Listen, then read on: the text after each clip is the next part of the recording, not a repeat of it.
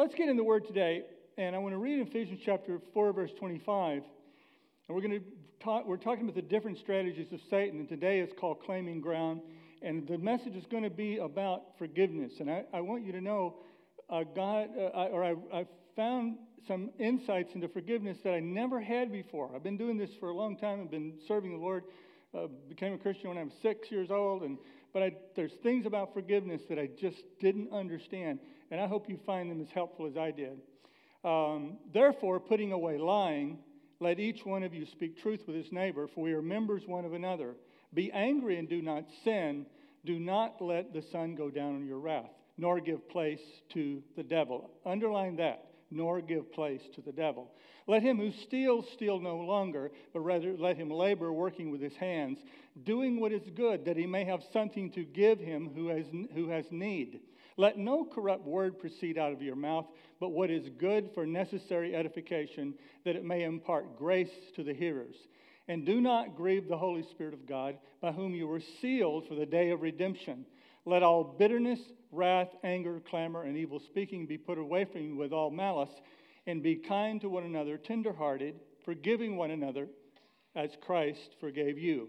So today I want to talk about how Satan claims ground in our lives, even Christ's followers, through unforgiveness and broken relationships.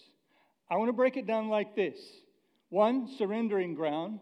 2, taking responsibility. And 3, reclaiming ground and evicting the adversary. There are many biblical passages about forgiving, being charitable, being tolerant, forgiving toward other human beings. Proverbs 37:8 says, refrain from anger and forsake wrath. Fret not yourself, it tends only to evil. Proverbs 14:29 says, whoever is patient has great understanding, but one who is quick-tempered displays folly. A heart at peace gives life to the body, but envy rots the bones. Then, of course, there's those famous words of Jesus in Mark 11:25. When you stand praying, forgive if you hold anything against anyone, so that your Father in heaven may forgive you of your sins. Which is an unbelievably interesting passage, because Mark 11 starts this whole scene that's happening before Jesus, right before his death, right before he's going to get ready to go to the cross.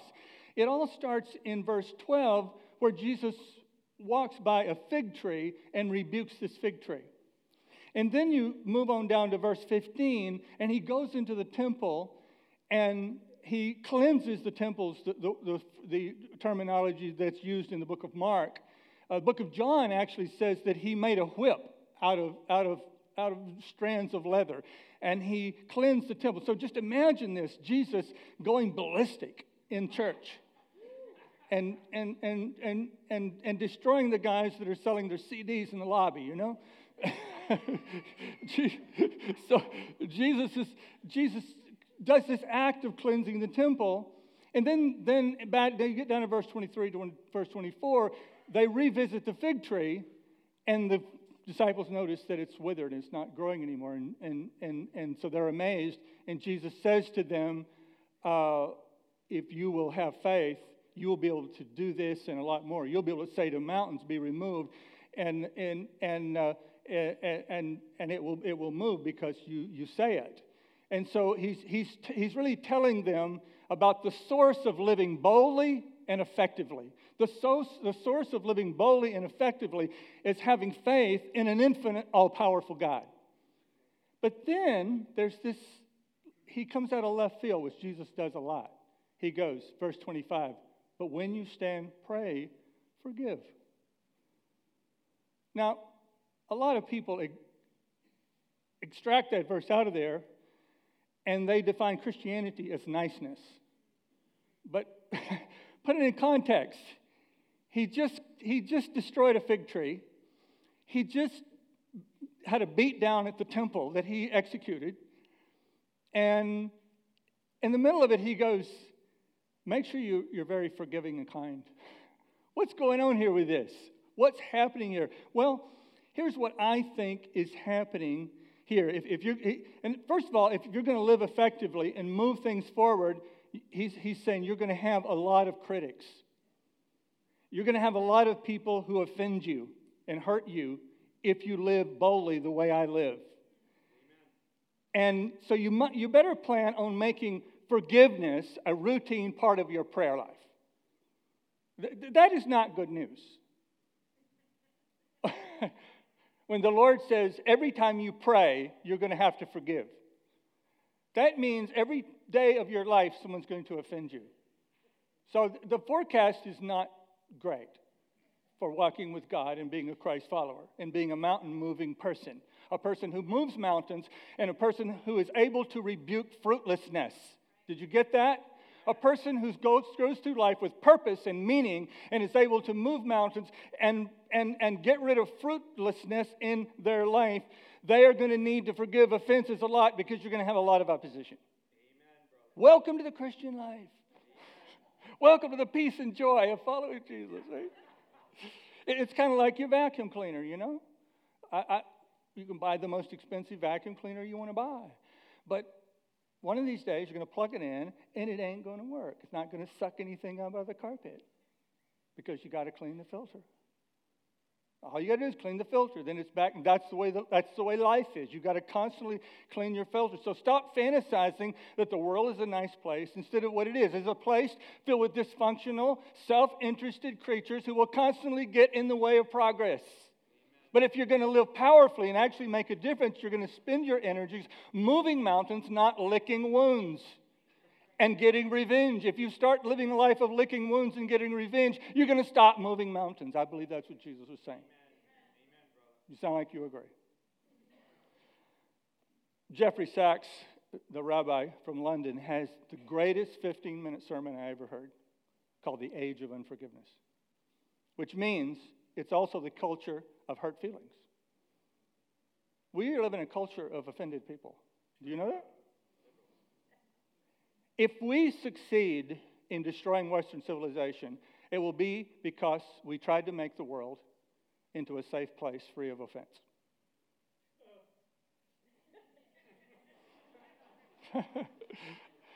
You guys are just getting this too. You're just getting it too easily. I don't know where I got this, but years ago, I've said it many times. I know it didn't come from me. Very little that's profound comes from me. When offense comes, don't nurse it, don't curse it, don't rehearse it. Let God reverse it. Amen. That's what we're going to talk about today. I propose that Mark 11 is about doing life in the world. Ephesians 4 that I begin with is about the people you're doing life with in community. Think about that for a minute. I believe Mark 11 is about doing life in the world. And I might be wrong about this because I'm wrong a lot more than I'm right. But sometimes, you know, in life, you have to go ahead and say something badly before you figure it out. So I'm going to say it the way I see it. That Mark 11 is about doing life in the world. And we say here at Bethany, we're a community for the community. That's our motto. We want to be a community for the community. By the way, this also is a side trail. But I spent almost half my day at the Blessing Barn yesterday. It's a long story, but I sat there and worked on my sermon over in the corner. And watched the hundreds of people coming from all over the region. If you haven't spent some time on a Saturday at the Blessing Barn, please do it. Grab a cup of coffee. There's a Dunkin' Donuts down the street, and sometimes they have coffee there. Go sit in the corner and just watch the humanity that comes in and out of that place. It's amazing. It's a really amazing thing to watch. How do I get back into the sermon? So I propose that Mark 11 is about doing life in the world. Ephesians 4 is about the people that you're doing life with in community, in family and in community. Secondly, Paul implores us to be especially emotionally and relationally charitable with people we're doing community with.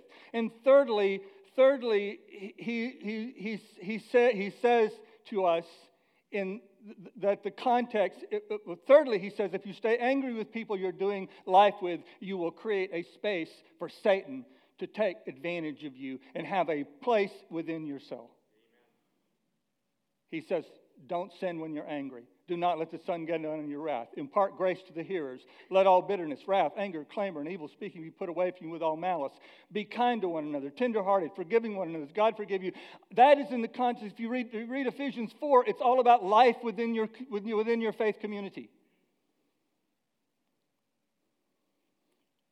You know, I love that little meme that was going around a while ago. It shows this little child, like a pre-toddler, with this really kind of intense look on his little face.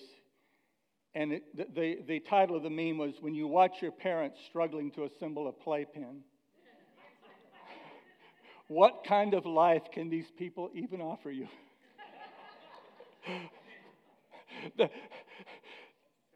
That's the way you will feel sometimes sitting around the church.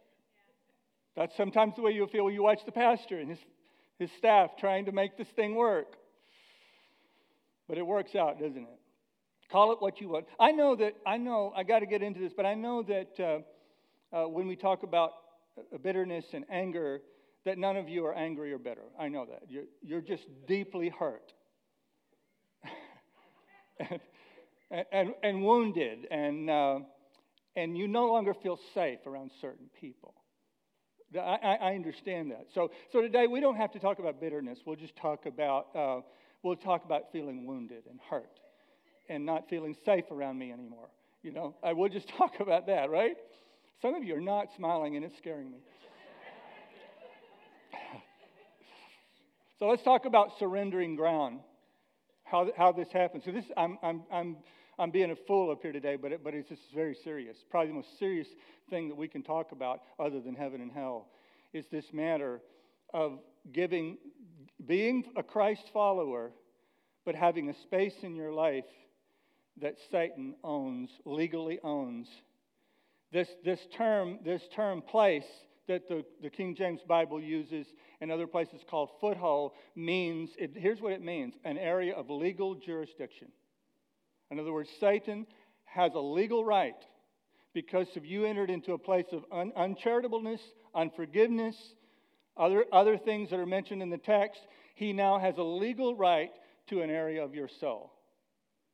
Doesn't mean you're not a Christian, obviously. I mean, when the Bible says to Christians, resist the devil and he'll flee from you, what happens when a Christian doesn't? Now, maybe, I'm not an unconditional eternal security guy, much to some of your disappointment.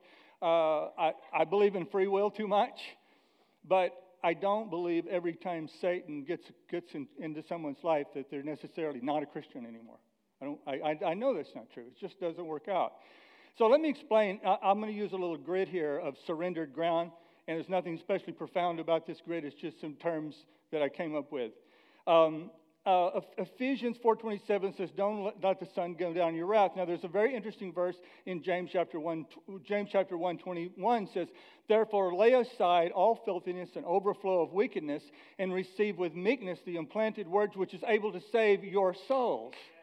And that's a very interesting idea. It's able to save your souls, because we know we're spirit, soul, and body. So is there something going on here besides just going to heaven or going to hell? Is there something else going on here when it talks about your soul being saved, or your soul being healthy and whole? And let's start with some of the things that Satan will begin to get into your soul. Remember, let me say this. Remember what will happen. Remember Jesus, when he talked about in the first sermon in the series, that Jesus was confirmed by his Father at his baptism. He gets tempted the devil. He gets taken into the wilderness and tempted the devil. And what does the devil try to do? He tries to convince Jesus that Jesus had to be responsible for his own self-image. You turn the stones into bread if you're the Son of God. Well, Jesus knew he was the Son of God, not because he turned stones to bread or because he did anything. He knew he was the Son of God because the Father had said it. The Word of God had come to him and said it, and Jesus stood his ground. He didn't give any ground to Satan, because Satan wanted to remove him from the consciousness of God. The consciousness that God was his identity shaper, that God was his God, that God was his all in all. He wanted to remove him from seeing God as his all in all to what we call self-consciousness. He would remove that to, he would define himself by jumping off the temple, by turning stones into bread, and ultimately by bowing and worshiping Satan. So that's what this grid is really about. So things start to happen when you get into self. Anxiety, doubt, fear, frustration, lust, addictions, anger, destructive dominance. And I put a / weak leadership, because you go to one extreme. Either you practice destructive dominance, you have to crush everybody, or you're so weak that you don't protect the people in your life that God has put you there to protect. You have no balance in your life. Self-rejection. Psychosomatic illnesses. And I don't believe all illnesses are psychosomatic. But there is such a thing as psychosomatic illnesses. Inability to stay with commitments. A life of revenge and retaliation. And we could give a lot of illustrations of this, but I won't take the time today. But that's what Paul meant when Paul said the weapons we fight with are not the weapons of the world. On the contrary, we have divine power to demolish strongholds. We demolish arguments and every pretension that seats itself up against the knowledge of God, and we take captive every thought to make it obedient to Christ. He is talking to believers. He is talking to people who follow Christ, who've given Satan a piece of real estate in their soul. And it doesn't mean that they're no longer Christians, but Satan owns a piece of real estate in their soul where he can come and go and will and torment them. We discovered something in our home now that we've moved out. Maybe, Sherry, you won't be mortified that I would share this now that we don't live in that house anymore, you know? I'm going to take a chance. I didn't have her screen this before I said it. Dangerous. I'm living dangerously, I know.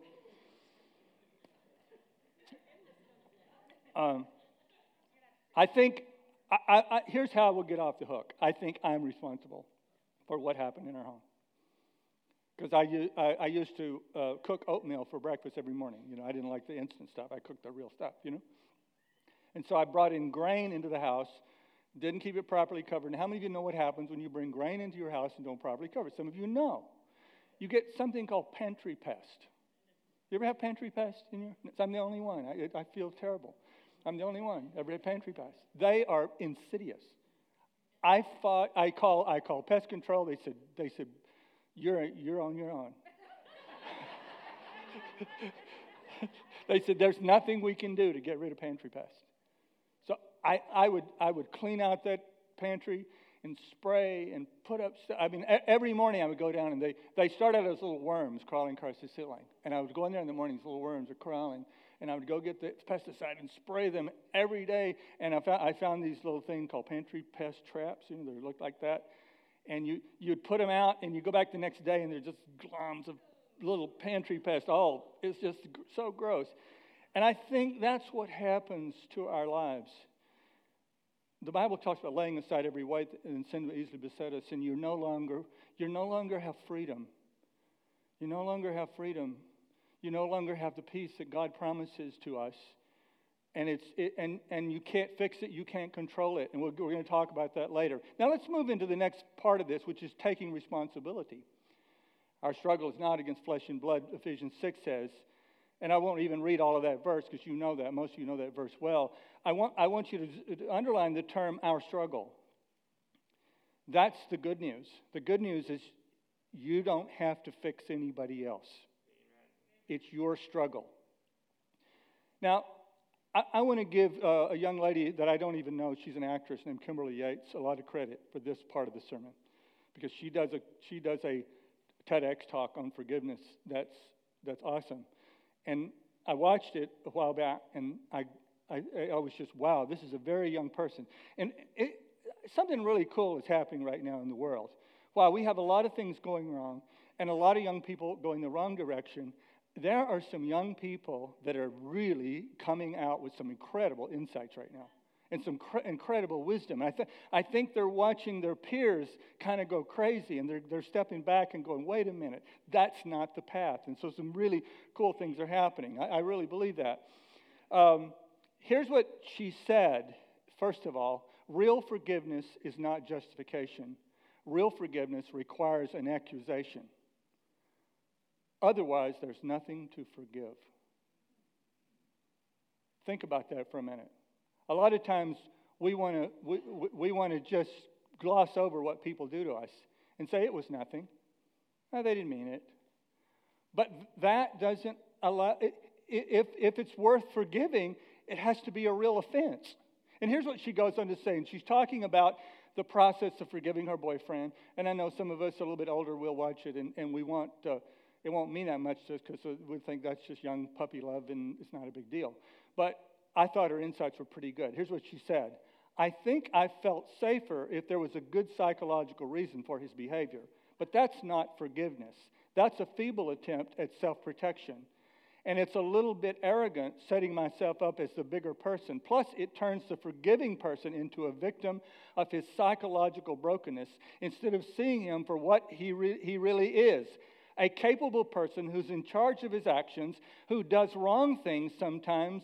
What if we were all brave enough and vulnerable enough to accuse each other flat out and say, hey, that was selfish and that hurt me, instead of, that's okay, I know your dog died when you were 4.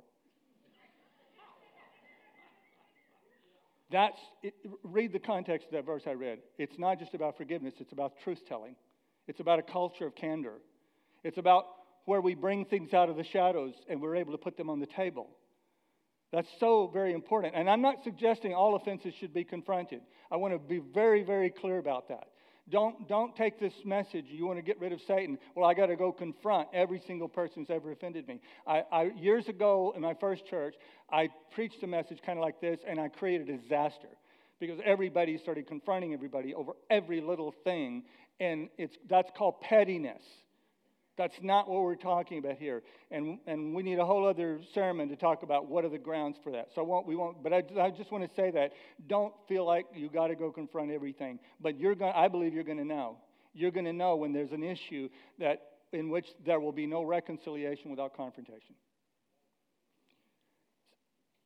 The next thing I want to say about taking responsibility is there's this modern notion of forgiveness being letting go. But that's not the Jewish understanding of forgiveness. The Hebrew word used for forgiveness means the very opposite of that. Probably, and this is the part that I really needed to understand, that I didn't understand about forgiveness. Because I used to do illustration where I'd take an object and I would say, forgive, and I would let it hit the floor to illustrate you need to let go of things. But I got to thinking about that as I read this, and I got to thinking, letting go is about me. Letting go is about me feeling better, about me not feeling it. And that's not the basis of forgiveness. The basis of forgiveness is not letting go. In fact, the Hebrew word that's used for forgiveness, kephar, means to lift up. It means to atone for. And then there's even a stronger word in the Hebrew language, nasa, that's also in the Greek, that means to lift, to bear, to carry, to take away. And it means to forgive. So from a Hebraic perspective, the forgiveness of sins is the same as lifting it off. It's what we see in Isaiah 53:4 when it says, suddenly he hath borne our sorrows. That Christ's cross of forgiveness was so heavy, he had to get help getting it to the top of the hill, getting it top of the hill of redemption.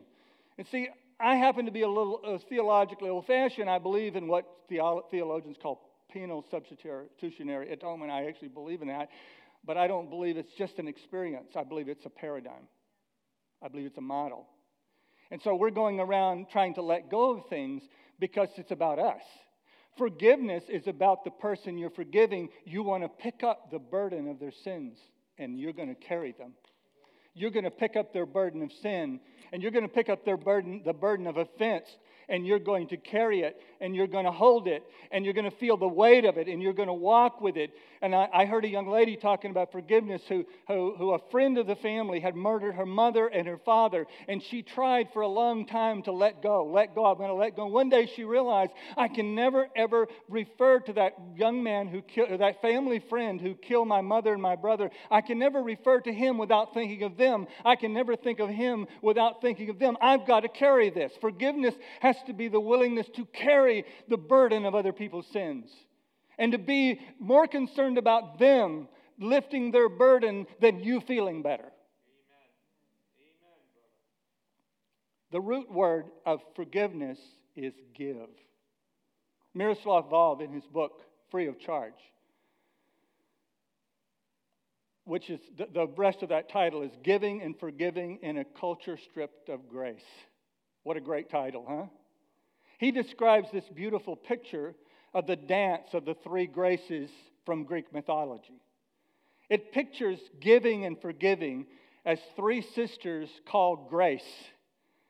And one holds the gift of forgiveness or giving, and she hands it to the other, and the third girl takes it from the second girl that got it and takes it back to the first person. And so that gift of grace and forgiveness just keeps going. And it's like a dance that they do among themselves, constantly passing back and forth the gift of grace and the gift of forgiveness. And that's what God intends for this church to look like. God intends for this community to look like. Us not just trying to feel better, not just trying to get over it, not just trying to forget it and get over it, but ministering grace to one another and true forgiveness to one another and saying, yes, you are an offender. You offended me. Now let me come and let me pick up the burden of your being. I don't think we get that. I'm willing to pick up the burden of your being. I'm willing to help you work through what caused you to do that to me. Because I care about you. This is what happened. This is what happened when Jesus went to the cross. Kimberly Yates says, forgiveness is much less like a one-time action or event and much more like a circle. And we can choose to participate in this circle of forgiveness. Forgiveness, tenderness, brotherly and sisterly Christ-like love is supposed to be a gift people doing life together, pass around, that never hits the floor and never just stays with one person, but stays in circulation all the time. There was a cartoon in the New Yorker a few years ago. It shows a couple. Let's throw that cartoon up there, guys. This cartoon shows a couple who's been to dinner at another couple's house. And the caption reads, since we're not into payback dinners, could $80 be acceptable for a reasonably decent evening we all had? That's why we are sometimes. I don't really want to get all involved with you. I don't really want to have intimacy with you. I just want to get over feeling bad towards you. That's not enough. That is not what God wants us to do. So let's end by talking about reclaiming the ground and evicting the adversary. You know, in the Southwest, Texas, Arizona, California, they have something called bitter weed. And it actually looks like a beautiful flower. Insects will only, but it's toxic. It's very toxic. Insects will only eat bitter weed for 30 seconds and they move on. For some reason, they know it's bitter and will move on. Cows will eat it if they don't have anything else to eat. And they will get sick and eventually die if they keep eating it. But sheep, for some reason, have no discernment. I don't know what the connection is there. Sheep have no discernment. And they will eat bitter weed until they die if the shepherd does not spot it. And they have physical signs and they begin to spit up the weed and all of that. And if they watch them, they can see they've been eating bitter weed. So why did I say that? If you know, and you're sitting here today, and you suspect that you've given Satan ground because you haven't been honest and you haven't been willing to bear the burden of other people's sins, you haven't been willing to actually forgive, you need Jesus' help. You cannot do this by yourself. Amen. I'm serious. You cannot do this by yourself. Amen. You've got to help Jesus help, and you need help with the body of Christ to help you because you're in trouble. Amen. Don't forgive, I want to say, just because you don't want to feel bitter. That's a nice result, by the way, and not wrong. It's not wrong to want to feel good, by the way. I'm not condemning us for wanting to be happy. What kind of sick, masochistic person are you if you don't want to be happy? Of course we want to be happy. Of course we want to feel good. And you will feel better. But don't forgive just because you want to feel better. Forgive because you want the forgiven to be freed from shame. How about that for maturity? Forgive because you want the forgiven to be free from their guilt and their shame. That sounds like my hero, Jesus. That sounds like real Christianity to me. Love, not self-interest, will empower you to pick up the cross of forgiveness. A habit of forgiveness can't be sustained by self-interest, but by meaningful sharing in the suffering of Christ for the ultimate redemption of humanity. This is what the church is supposed to be doing in the world, and we have to start by practicing it in the laboratory, which is here. Amen. Secondly, face the reality of your own sinfulness and powerlessness. You know, Tim, you do this for 33 years, and you have the scars to prove it, don't you? I bet. Unbutton your shirt. I bet I could see the scars, right? I'm sure that you've never been abandoned by anyone, though, or anything. No rejection. I mean, his church runs like 20,000, so no one's ever rejected, right? I'm kidding. It doesn't run that many, but it's a good-sized church. But you know, those of you who've been around me, you know, I take it hard sometimes, and I haven't always handled it well. Sometimes it even comes out in a sermon. I've tried not to let that happen anymore. But I'm driving in the road. This is so random the other day, and I love the fact. I think the secret. You know, Dan, we were talking one day, and I think you're the one who told me about the song "Don't Let the Old Man In," and that's a side story. But I think one way we keep from letting the old man in, Tim, is we keep letting Jesus bring us to repentance and brokenness before Him. I think that's what can keep us young. And I'm riding down the road the other day, and it was so out of the blue. It had to be the Holy Spirit. It had to be. One thing I'm convinced of is spiritual experience. Spiritual experience is too real, man. This is real. I'm driving the road, and I get a flashback to a man who was my pastor during my teenage years, who poured so much into me. I mean, he was a mentor to me. He let me preach in his pulpit. He let me start leading the youth group when I was 16. And I remember one day he came to me. He said, "Phil, you dress like an old man. I'm taking you shopping." And I was born old, you know. And he did. He took me shopping, bought me a bunch of clothes. And he was that kind of guy. He taught me to play the piano. I was hopeless, and I couldn't read music because I had such a good ear for music that I'd hear the song, and the teacher would think I was reading the music when I was playing it by ear. I was playing it because I'd heard it, and I could remember it. But he recognized, he saw through that, and so he said, "We're not going to worry about teaching you to read music. I'm going to teach you chords and runs." If you're a musician, you know what that means. And so that's what he did. I'd go every week, and he let me teach guitar. I taught guitar lessons in his bookstore downtown McKinney, Texas. And 18 years old, I went in full-time ministry. I left Texas, and I never looked back. I never called him. I never wrote a note. I just feel so horrible about that. What an idiot. What an idiot. So what right do I have to be offended at anyone? Pride, the pride that we have, that we think, I would never do that to anybody, when we have in our lives.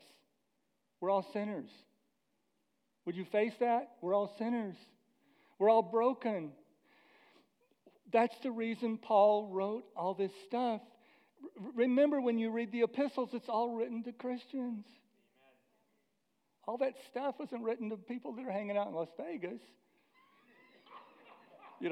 About lust and murder. And it's all written to people in church, man. That should scare the bejesus out of you. It should also humble you. It should humble us.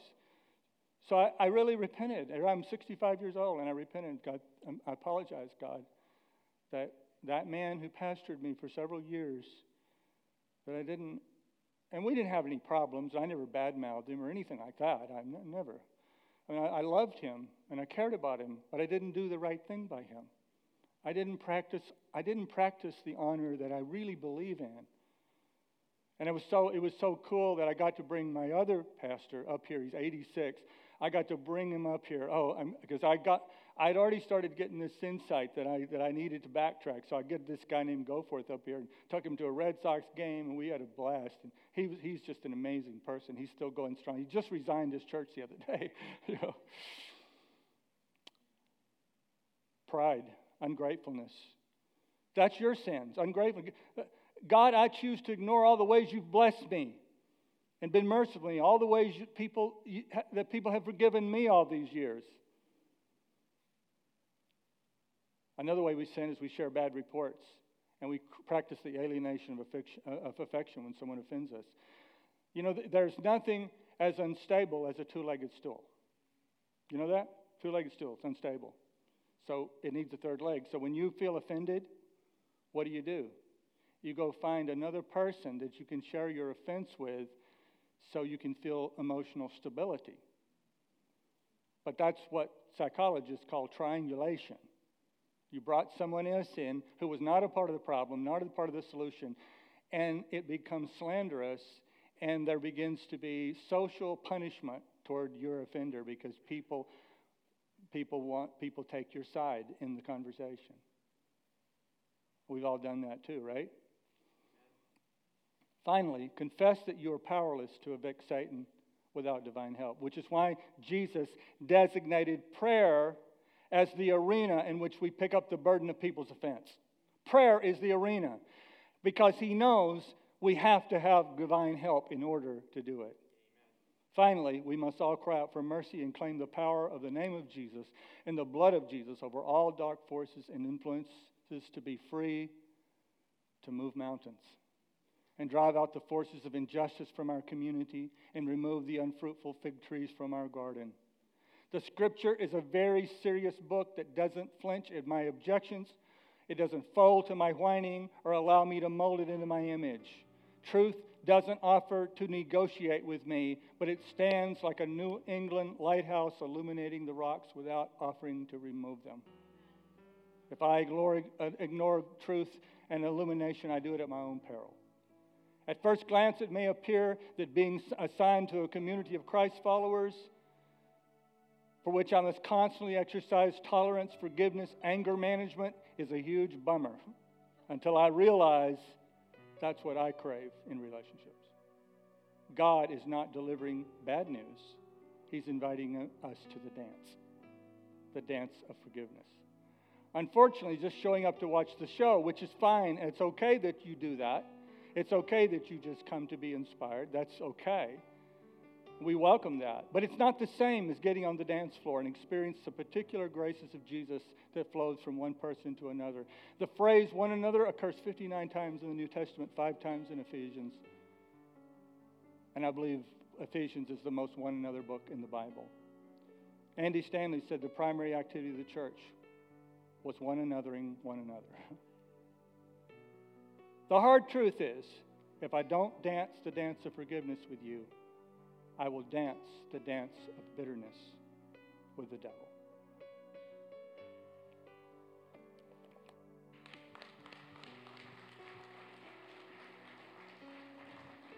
So good. And when we look in Matthew and we see Jesus is telling the disciples, and I think this was actually some of your text from your sermon last week, Jesus is telling the disciples, hey guys, the religious leaders, they're going to crucify me, they're going to kill me. Don't panic, it's going to be okay, I'm going to raise on the third day. And what did Peter do? Pulled him aside. They're offending you. They're being mean to you. Let's get offended. They're hurting your feelings. And what did Jesus say? Get behind me, Satan. And then this is just listen to this. Then what did Jesus say? If any of you wants to be my follower, you must give up your own way, take up your cross, and follow me. Let's stand across this room and let the Holy Spirit have a moment in your heart to translate for you, what does it mean to take up your cross? What is the cross? The cross is that burden of sin. It's the punishment of sin. And what did Jesus say as he was on that cross? Father, forgive them. God, we don't want to see things as Jesus said to Peter, we don't want to see things merely from a human point of view. What are those areas in our lives where we're just seeing things from a human point of view? Where we're falling into that trap of bitterness, we're falling into the trap of gossip, we're falling into the trap of cancel culture, or thinking that you can punish someone into redemption. You are our advocate. You are God overall, over those petty situations in our lives. And I pray, God, that we would truly begin to live it out, that we're taking up our cross in each other's lives. Give us wisdom. God, that we would all grow in wisdom and not see things from a human point of view, but coming to each other with offenses in a way that is biblical and godly, in a way that brings restoration. We need you. We know this is something we cannot do on our own. Just take a second and tell him that in your heart. God, I can't do this on my own. I can't deal with offense on my own. I don't have it in me. But I commit to take up my cross and follow you. I commit to be obedient to the Spirit, to diving into your word so that I can be like you, Jesus. We thank you, God, that your ways are higher than ours. And you're using and leveraging the things that are happening in this earthly realm for your good, for your glory in our lives. We thank you in Jesus' name. Amen.